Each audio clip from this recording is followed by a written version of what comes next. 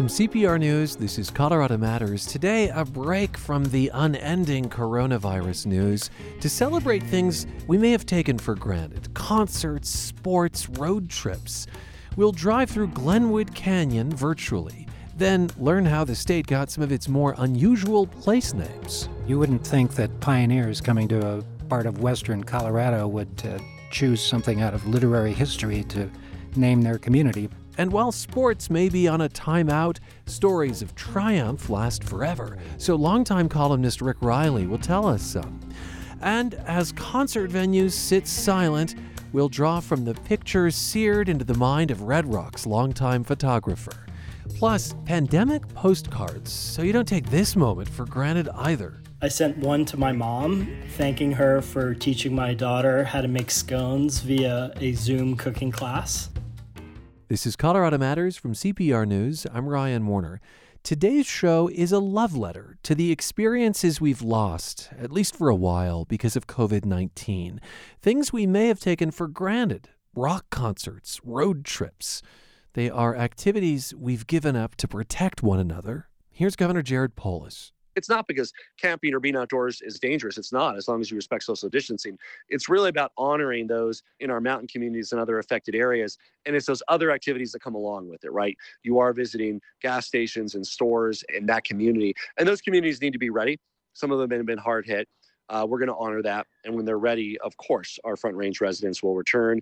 Many of those mountain communities are already very welcoming of second homeowners. Please check with those mountain communities if they're ready. But for now, try to recreate within 10 miles of your home. And as I said, it's a small price to pay. You might not be able to go to your favorite park, your second favorite park, go to your municipal park, go to your fourth favorite park. Stay socially distant, stay safe, and of course, stay home whenever you can during this crisis. With those limits on non-essential travel, this might not seem like the time to send postcards. But that's exactly what Matt Neeren wants people to do. He's in advertising and wondered how his firm could give back. So he got his creative team to design postcards. Postcards he wants you to write during the pandemic, but that won't be sent for a while. It's so easy once things return to normal to go back to your life and to forget about all the experiences that you've had. So we wanted to build a tool that would not only raise money for some worthy organizations, but also a way to remember what you were thinking or what you were feeling, where you could either write a note to yourself or maybe a friend or a family member to capture this experience. We're going to hold these notes because we figured if we sent them right now, they wouldn't be as meaningful. So we're going to hold the notes and pick a date sometime in the not too distant future. And we're going to print on demand and we're going to mail them out to people all over the country. Kind of a postcard time machine. The project's called Remind Me What Matters. You go to the website of the same name, pick a card, type your message, and for $1, it's sent off. Half of that pays for printing and postage. The other half goes to charity, a food bank, a small business relief fund, a foundation that supports nurses. People have been making additional donations on top of that, too. And Matt says he has sent several postcards himself. I sent one to my mom, thanking her for teaching my daughter how to make scones via a Zoom cooking class. I sent one to one of my business partners, thanking him for going to the office and continuing to check our mail. And so I think it's all these little memories and things that were meaningful to me, and either sharing them with friends or sharing them with family members or even mailing them to yourself. Of the 30-some images his team came up with, some are haunting, some are funny, some are sweet. There's photos of empty streets, downtown Denver, empty Coors Field.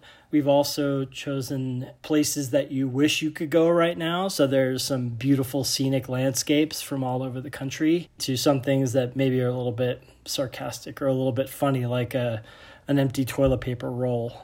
That is Matt Neeren, a partner at Cultivator Advertising and Design in Denver, which is behind RemindMeWhatMatters.com, a kind of pandemic time capsule through postcards. It's fitting, given that today's show, as I said earlier, is a love letter to experiences and places we miss. Places like Glenwood Canyon, where the Colorado River rushes past a rare stacked stretch of I-70.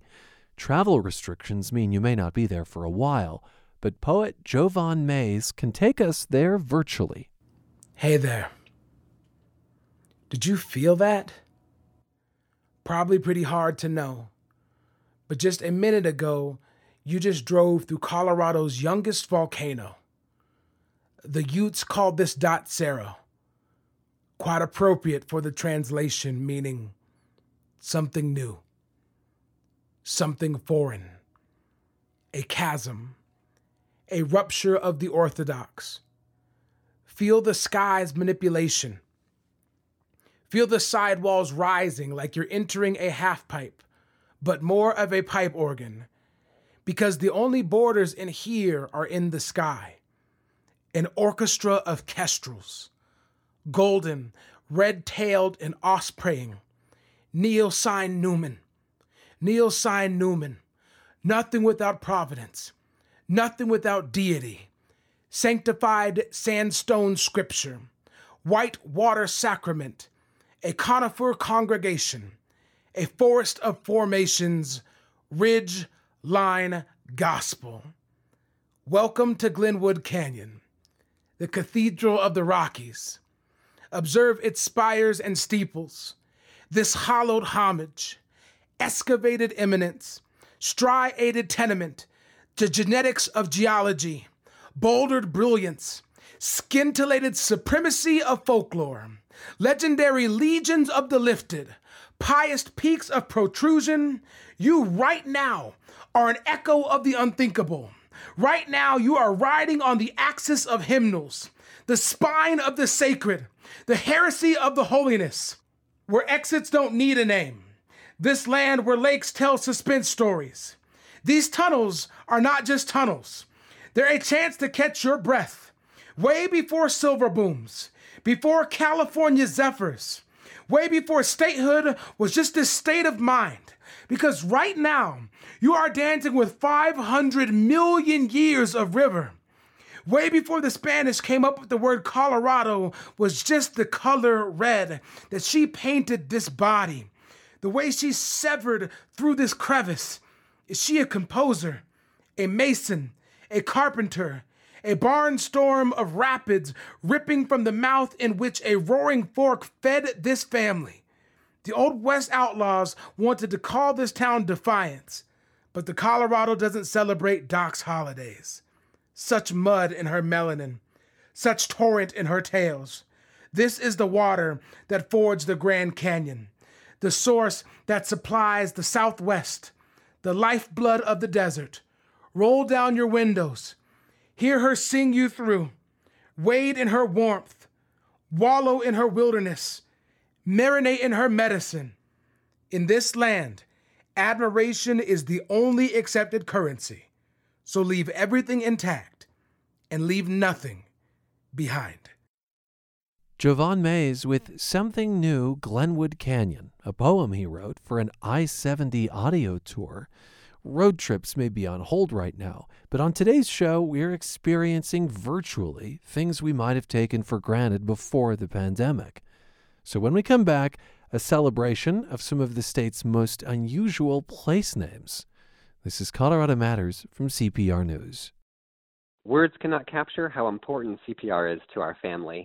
I am edified daily by the well-programmed classical music, and my wife and I both rely on CPR News for clear, focused, and factual reporting, especially during the coronavirus outbreak. CPR, you are my go-to source for news and my solace for music. Thank you so much for being there, especially now. Join me in keeping all of us connected by giving to CPR.org. Coloradans have had to temper their wanderlust because of orders to stay close to home. We are feeding some of that restlessness on today's show virtually. Next up, a tour of some of the state's most unusual place names. Swink, Dot Cerro, Quandary. Where'd they come from? Author Jim Flynn found out for his book, A Compendium of Curious Colorado Place Names. Before we dig into some of the stranger names, I really enjoyed the story of a place that seems straightforward, Golden. right? You're thinking, well, there's a lot of gold and gold rush history here, so it must be named for gold. That is not the case. Correct. It actually came from a man named Thomas Golden, who was an early prospector in what is now Jefferson County, and he started a mining camp in that area, and it picked up his name, the Golden Mining Camp, and that grew into the town of Golden, so it didn't have a darn thing to do with gold. But it's an awfully good last name to have. It worked out well. Yeah, I don't know whether he ever found any or not, but that's where it came from. On to the name of our state, Colorado. What does it mean? That's a Spanish word that refers to a color, a kind of reddish-brown color, and probably the best English translation of that color would be ruddy, R-U-D-D-Y. And early Spanish-speaking explorers in Colorado gave that name to the Colorado River, Rio Colorado, because of the sedimentation in the river that can create a sort of brown, reddish color. And then their name carried over to the territory of Colorado in 1861 and the state of Colorado in 1876. I had a lot of aha moments reading this, and one of my personal favorites is Huérfano. So that's the county in southern Colorado. I knew it meant orphan in Spanish, but I was not aware of why.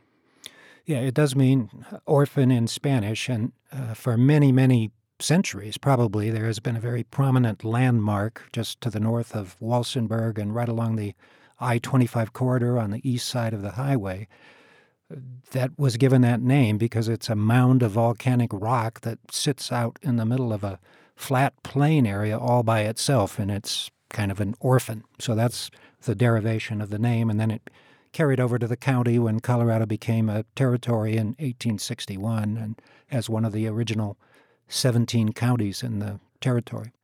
Let's stick with southern Colorado and the town of Swink. Population 610, and it's named for a farmer who really transformed that part of the state.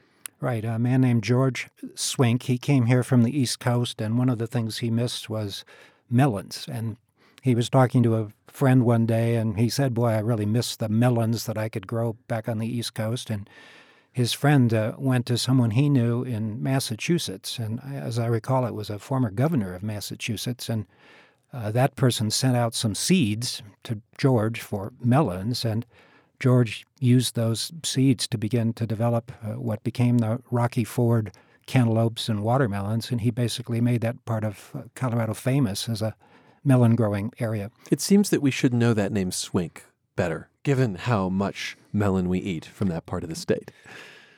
Yeah, although if you've ever driven through the town, you might not notice. What's the deal with Steamboat Springs? So the river through town just is not large enough for a steamboat. That can't be where the name comes from. That's not it. The name comes from a spring, a geothermal spring in the area that actually made a chugging sound like a steamboat. So the spring was named Steamboat Spring, and then that name carried over to the town. Unfortunately, in the early 1900s, a rail line was built through the area of the spring, and somehow in the process they wiped out the chugging part of the spring, so it chugs no more. Before we explore some of my epiphanies here, what were some of your favorite stories behind place names? Well, the one that amazes me that people just don't seem to know, Ryan, is Denver. I mean, I've lived in Colorado 40-whatever years, and when I started working on this book, I didn't know where Denver came from. And okay. I have yet to find anyone who did. And it's a guy. Yeah, he was, James W. Denver was the governor of the territory of Kansas in 1858 when William Larimer started a settlement out here. And Larimer was a land speculator, and he was from Kansas, and he knew Denver and kind of wanted to schmooze him in pursuit of governmental favors for his new settlement. So the name carried over to the new settlement that Larimer and some others started that grew into what we now know as Denver. So the name came from the territorial governor of Kansas, James W. Denver.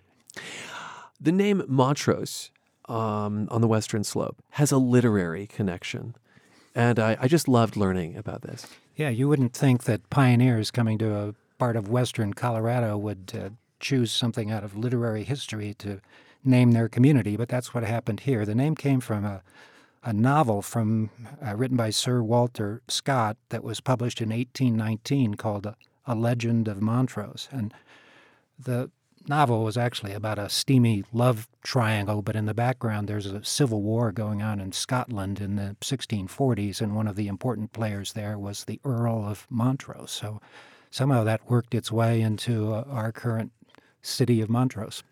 Sneffels, Mount Sneffels, one of Colorado's 14,000-foot peaks, also may have a literary connection. It's such a strange word, Sneffels. Where does it come from? Yeah, there's still a mystery about that, but the theory that I like best, and this may be as much legend as fact, but we have another novel, Jules Verne's 1864 novel, Journey to the Center of the Earth. Right. Had a volcano in Iceland that had the name Snaefell, Snaefell, and that was where the hole in the earth was that allowed you to travel to the center of the earth. And so the mountain here in Colorado was named probably 10 years later, so there's a chronology there that comes pretty close together, 1864, 1874. So that's one of the theories. Another one that's probably kind of silly is that it was so cold and miserable in this part of Colorado that the miners in the 1870s all caught colds and had the sniffles, and that carried over to the name of the mountain. Yes, but Mount Sneffels somehow doesn't have the same gravitas even as Sneffels. No, it just doesn't work. Another peak, Quandary. What's it referring to? Yeah, and that one is interesting also. There were a group of miners on what is now Quandary Peak, and they came upon an ore deposit that they couldn't identify. And so they found themselves in a quandary. And I don't know whether they ever figured out what the mineral was, but at least this inspired them to name the peak Quandary Peak. One of my favorite place names is Dot Cerro. So it's along I-70 in Eagle County. And it's two words put together. What is Dot Cerro? Well, the theory there, and I'll use that word because I'm not sure anybody knows for sure, but there was an old railroad map for the Denver and Rio Grande Western Railroad, and it showed a route line, a railroad route line, and there was a starting point on this map for the rail line with a decimal point and a zero, so dot zero. Dot zero becomes Dot Cerro, potentially. Something like that. And then the community developed around that location, and so the name evolved out of that. As you write, place names may come from people's names, from books, as we've heard, from geology, nature, and of course, lots of places in Colorado carry American Indian names, Ouray, Arapaho, Manitou. But tell us what Yampa means. Well, and that's the river that runs through Steamboat, by the way, also in Route County. It's one of Colorado's major rivers. It goes some 250 miles and to a confluence with the Green River, which then goes into the Colorado River. And Yampa's a town. Right. But the name is an Indian word that referred to a plant that at least many, many years ago was very abundant in northwest Colorado and was a major food source for the Native Americans living in that area. And if you cook the roots of this plant, it produces something in the nature of water chestnuts. And again, it was a staple of the Indian populations in that area. The Indians also discovered that if you ate it raw, it worked very well as a laxative. And doing my research for this book, I decided to stay away from that. I didn't really want to experiment. And I see, to try it for yourself. So who knew that the Yampa River might be related to a laxative in some distant regard? Yeah, I hadn't thought of that either. Thanks for being with us. Appreciate it. My pleasure. Thank you. Author Jim Flynn has written a compendium of curious Colorado place names. He lives in a place called Colorado Springs. We spoke in 2017.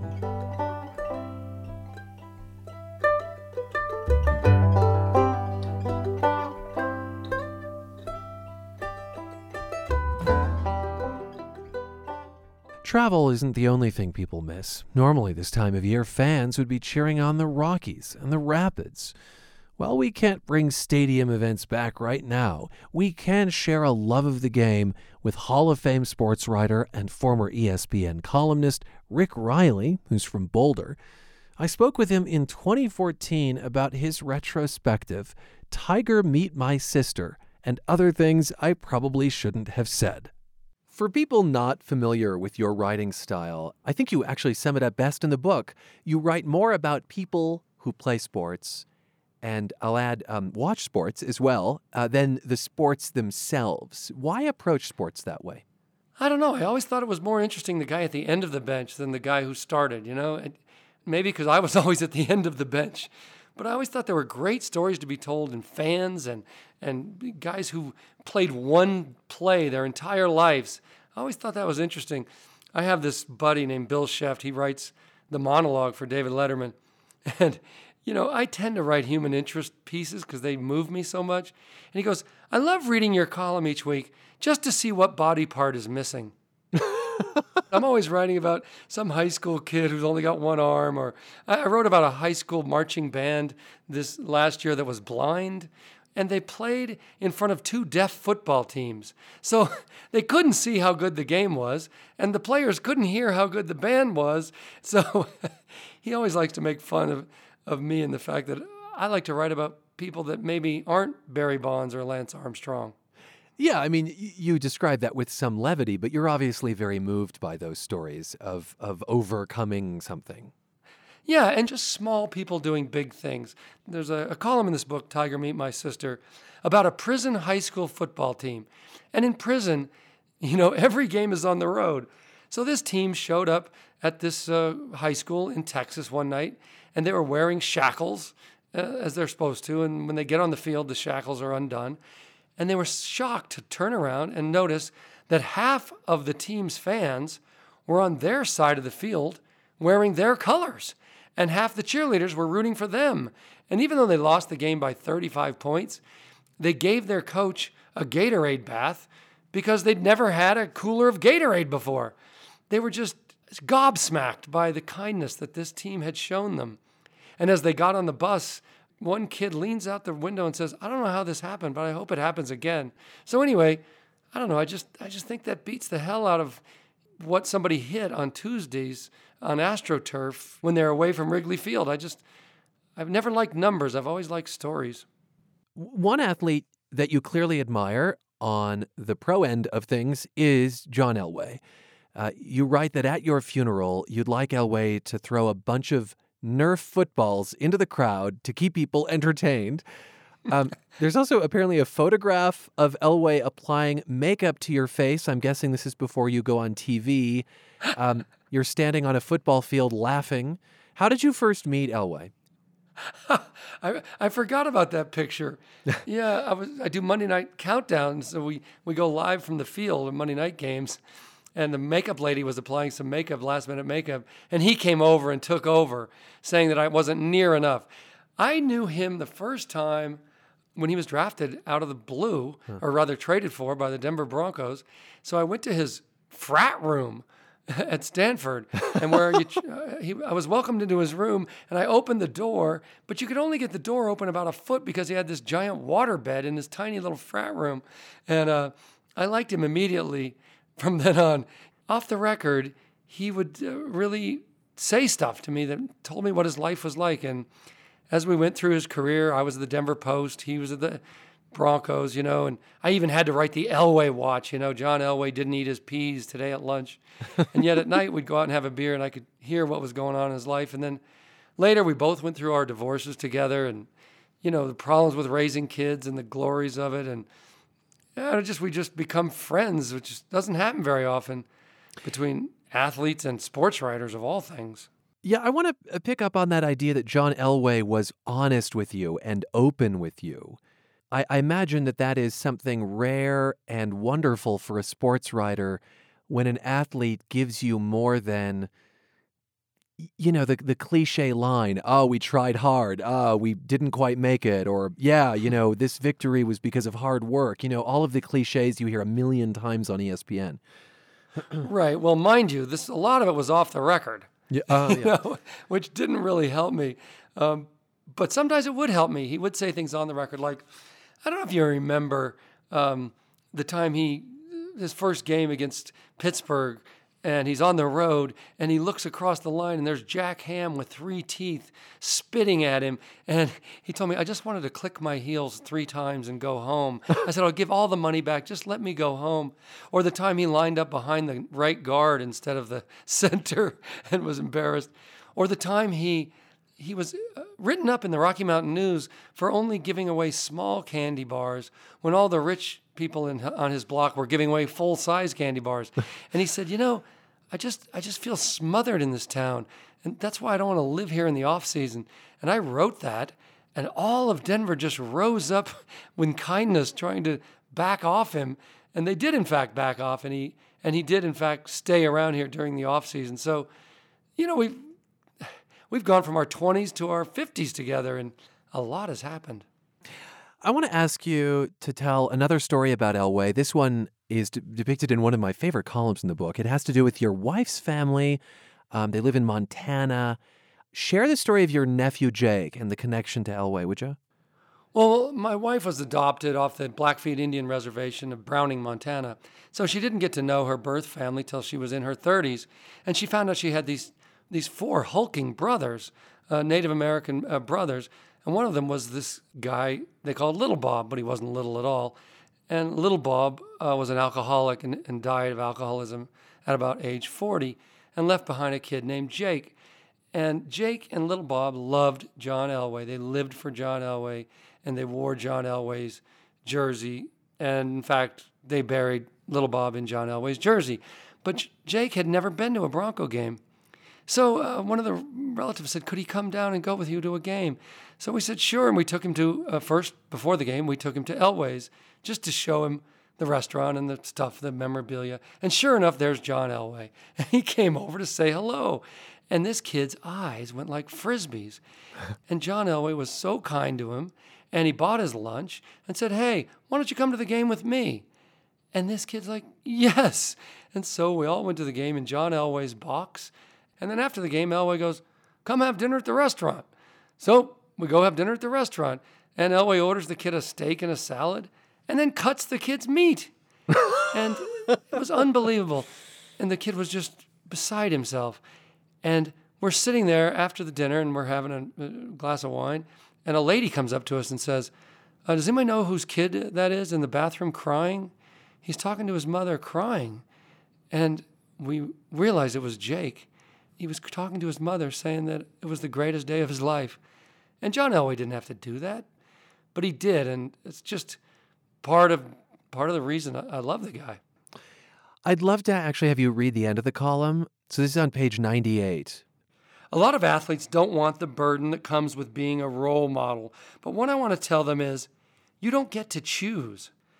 I know it's a hassle, but it matters because you never know when you might just lead a kid out to where the light is better.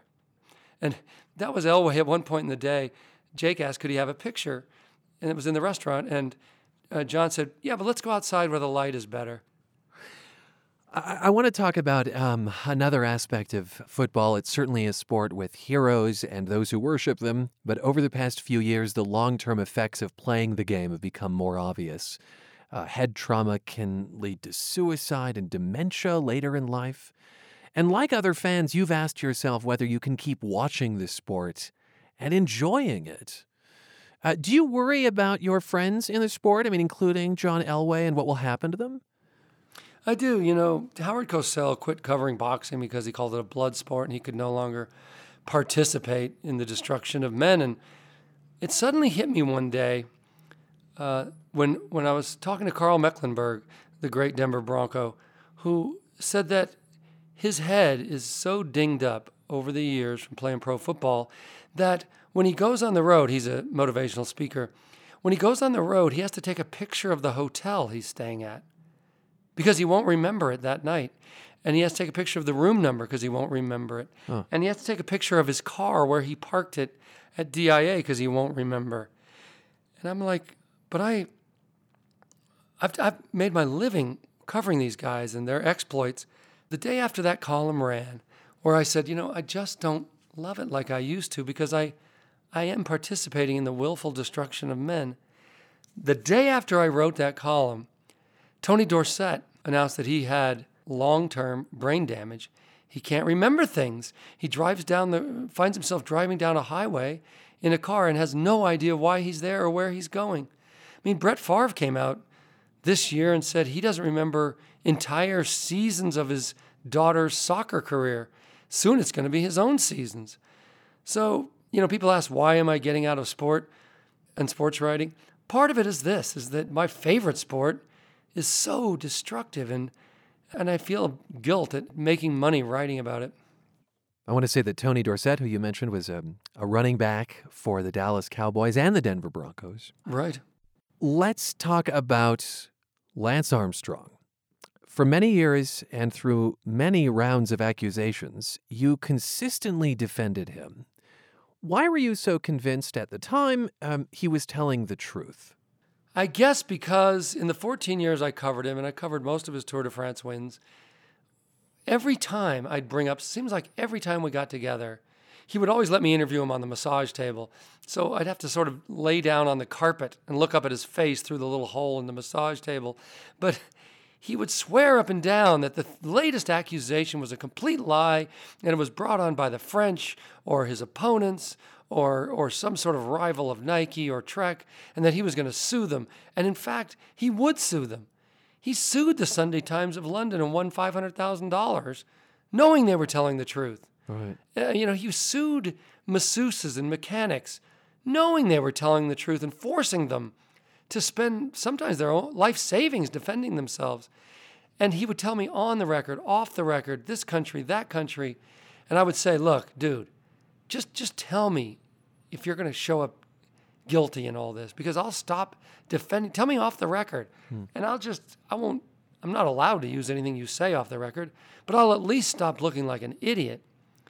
And he said, no, you can do this. And then 14 years of that, and then he goes on Oprah and confesses that everything he'd been telling me and the world was a lie.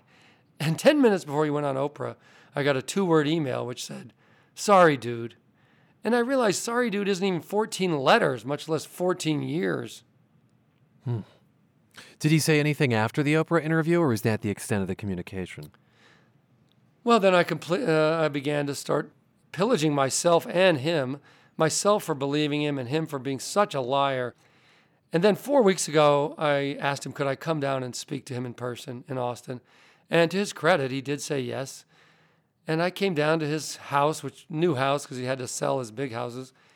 And I was just so depressed to see him so happy. He looked really good. I mean, he looked filled out. He looked at peace. He had his little 3-year-old daughter on his lap. And I was like, what gives you the right to be so happy? And he goes, because I don't have to lie anymore. I know that this is bottom, and I can work my way up from here. And I said, but you lied. Why'd you lie to my face? You could have told the truth. He said, if I'd have told the truth, you'd have written it, and then everything would have come down. And I said, everything came down anyway. And he goes, yeah, I guess it did. But at the time, there were so many people depending on my lies, including myself. So, if you want to feel a little sorry for him, it's not easy. But if you do, you can feel sorry that he cannot go anywhere in the cancer space. He loved helping cancer patients. He did start a foundation that raised $500 million. Right. He says, I never lied in that space. That was all real. I loved helping people. And he did. I would be with him, and he'd spend an hour every day writing people back, perfect strangers who'd just been given the news that they had cancer and what to do now. And he sort of talked these people off the ledge every day. And he can't do that anymore, which he definitely probably has coming. Did you put him on a pedestal? Well, of course, because I loved that story. I'm a sucker for those off-the-deathbed stories. A guy has stage 4 cancer, 12 tumors. They're giving him 40% to live. And he goes on and beats the world in these 22-day races, which requires suffering, which requires taking yourself as close to death as you probably can in sport, and then winning 7 times in a row when that never had even come close to happening. So I guess I did. Your father was a golf player. He was also an alcoholic, and you write that you picked up golf in high school, quoting here, partly to understand what was so wonderful about a game that would keep a man from coming to his kids' games and piano recitals and birthday parties. Yeah, when you grow up the son of an alcoholic, and a bad one, you get these signs when he's coming home, and there were almost always the worst signs were the sound of spikes coming up the sidewalk, the cement sidewalk, and that meant, oh, crap. And it was, 9 o'clock at night, so you knew he'd played golf and then he'd been drinking ever since, and lamps were going to get busted possibly, and, noses occasionally, and it was nothing but trouble. So I just associated that sound of golf with trouble and heartache and terror. But it was only later when I was in high school and my friends started playing that I tried it and fell in love with it and realized that you didn't have to drink. You didn't have to get drunk immediately after playing golf. You didn't have to drink while you played golf. And I fell in love with the idea of hitting a ball 300 yards, no matter where it went, falling against the blue sky and green trees. And I loved it. And so I played golf, but never with him. I tried never to play with him. And then when he turns about 60, he finally realized he was a drunk and went to AA and stopped drinking and never drank again. And then we finally got to know each other. And I remember taking him to the Masters. And I said, why? Why did you choose golf and drinking over us? And he said, I didn't know. I was just in love with booze. And he apologized up and down. And we learned to play golf together. And the column came out right after he died. It was my first column at ESPN. And the great thing about that column was that so many people wrote and emailed and said, I think I'm your dad. I think I now realize I'm a drunk. And that column has helped me see it. And I'm going to AA now, and I'm trying to be a better father. I think alcohol just clouds your judgment so that you don't even know what you're doing to your own kids. So I love columns like that maybe add up to something for somebody else. Rick, can I engage in some pop psychology for a second? Okay. Is it possible that your interest in sports, which is a world in which there are mentors and coaches and leaders, is it possible that your interest in sports is partly a search for a good dad or a good father? Of course. I remember my first job at the Boulder Daily Camera was covering the women's basketball team. And there was a famous coach at Colorado called Sox Walseth. And I had written something about him. He was no longer the coach. But he called me up to his office. And he scolded me. He said, you've hurt people with this column. And you need to be better, choose more wisely. And he said, I think your parents should have taught you this. And if they haven't taught you this, I'm going to teach it to you. And I remember I cried. I cried in his office because he totally became, in that moment, a father to me, which I hadn't had. And people have said this before to me. It says, you seem to be a guy in search of a father. Huh. And quite often, it has been people that I've admired. Like I always went to see John Wooden. Every year I'd go to see him on his birthday, the great UCLA coach, because he treated me like I was his son. And he'd give me advice, and he'd sort of critique me and tell me how to behave. And I loved that feeling. And so that's a really good point you just made. And I think that's what has driven me the most. Thank you so much for being with us. Thank you. Rick Reilly, who started an illustrious sports writing career in Colorado. We spoke right before his induction into the Hall of Fame in 2014 about his book, Tiger, Meet My Sister, and other things I probably shouldn't have said. Up next, concerts are a no-no for now, but can we still reminisce with a longtime rock photographer? Yes. This is Colorado Matters from CPR News. Kevin Beatty is a photojournalist and reporter for Denverite and CPR News, telling stories with pictures every day. And he's aiming for what he calls on-the-groundiness. Yeah, the on-the-groundiness is the reason why I've always been excited about this news outlet. We live here too. We are not just sort of speaking from a high plane, and the photos are the way that I get to express that. Look for award-winning photojournalism from Colorado Public Radio at denverite.com and cpr.org. What was the last concert you attended before the pandemic shut everything down? For me, it was Bleachers at the Fox in Boulder. I can still picture lead singer Jack Antonoff interacting with the crowd. You know who has a lot of mental pictures to draw from, and actual pictures? Lisa Siciliano. She has photographed some of the biggest names in music. Tom Petty, B.B. King, Iggy Pop, Willie Nelson. It just goes on and on. Siciliano is one of the last remaining rock and roll art photographers. For years, she was the house photographer at Red Rocks. We spoke in 2018. And Lisa, welcome to the program. Thank you for having me. To me, your photos of the gender-bending shock rock hero Marilyn Manson really stand out. Thank you. In one photo, he's wearing this spiked, feathered helmet contraption with his mouth revealing big white teeth. Then there's one in this S&M bodice thing with ripped pantyhose. How does Marilyn Manson compare to the many other artists you shoot? He's pretty up there as awesome to shoot because, he does have to work for me.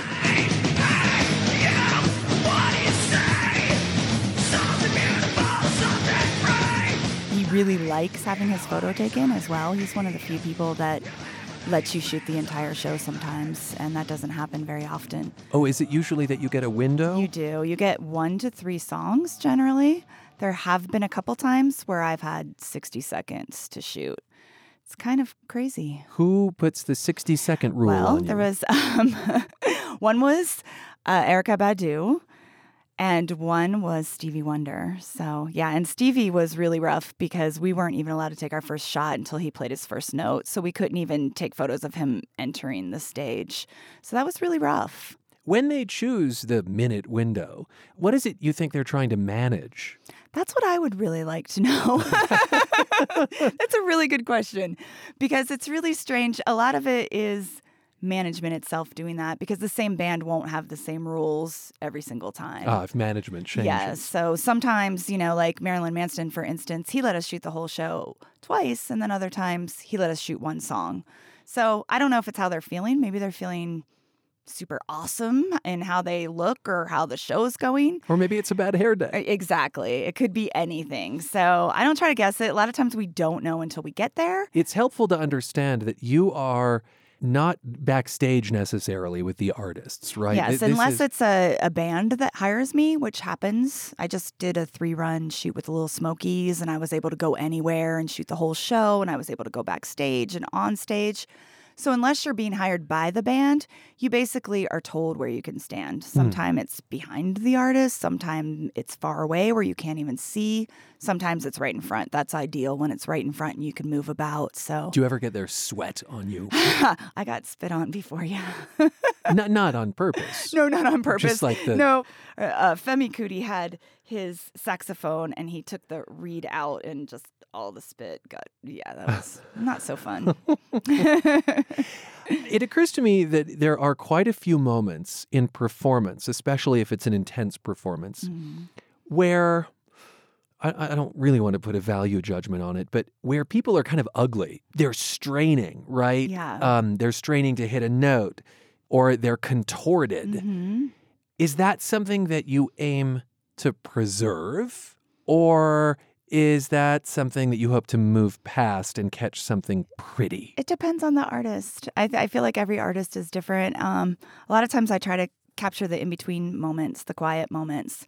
So right after that strain, they might stop and look to the side and close their eyes, and that's more interesting to me sometimes. I think there's an Alicia Keys photo that you took there that's is, like yeah, that. Yeah, where she's just kind of looking off to the side. And I do a lot of quiet moments because that's something that you don't really see very often.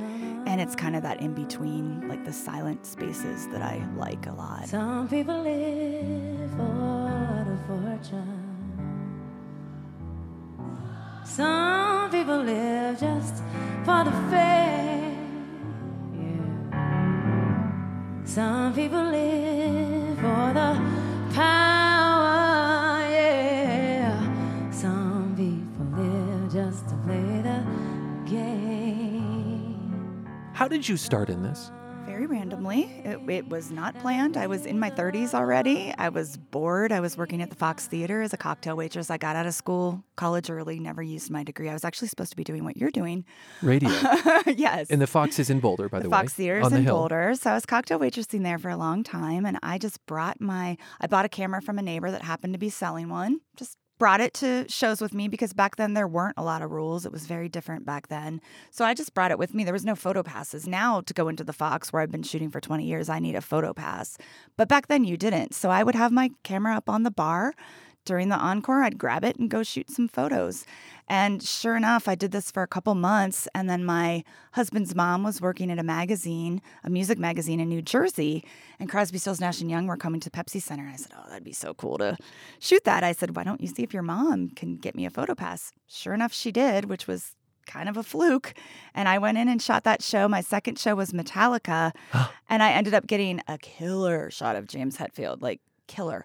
I sent it on a whim to the guy from Red Rocks. The guy from Red Rocks called me down for an interview, and I got the job. So the job was open of Red Rocks official photographer? Yeah, there was a few of us there. So there was like a team back in the day. And yeah, he went and got a contract, and I was like, ooh, I better learn what I'm doing really quick. Favorite artist to photograph? We've talked about Marilyn Manson. Iggy Pop is another huge favorite. I mean, he just lets it go on stage.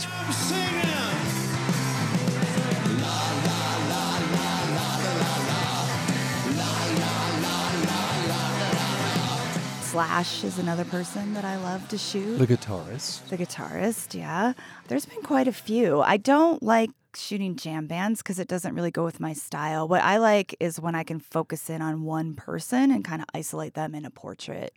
So I love blues singers, Etta James, B.B. King, Willie Nelson. But jam bands, which are incredibly popular, of course, in Colorado between The Dead, String Cheese Incident, Fish. There's just too much going on for stage. My style. Or maybe too little. Both. Okay. It doesn't lend itself to my style. Having done it for as long as I have a specific style, and I know kind of which bands work for me and which bands don't. You say that you have a style. How would you describe your style? Black and white for sure, and film always, right? It's all film, yeah. It's all 100% black and white film, and it's very minimalistic. Why film? Still today. Yeah. It's so retro. I feel like it has an aesthetic that you can't copy with anything else. Like it's how some people like to record music on analog as opposed to digital. It just has a quality with shadows, especially, that I really, really love. It just really brings the deep shadows in people's faces and hands out. And I also like how it slows me down because I really need to think about what I'm doing when I'm shooting film. So I'm not going to go out there and just stick the camera above my head and just start firing away. I'm actually really looking for a moment.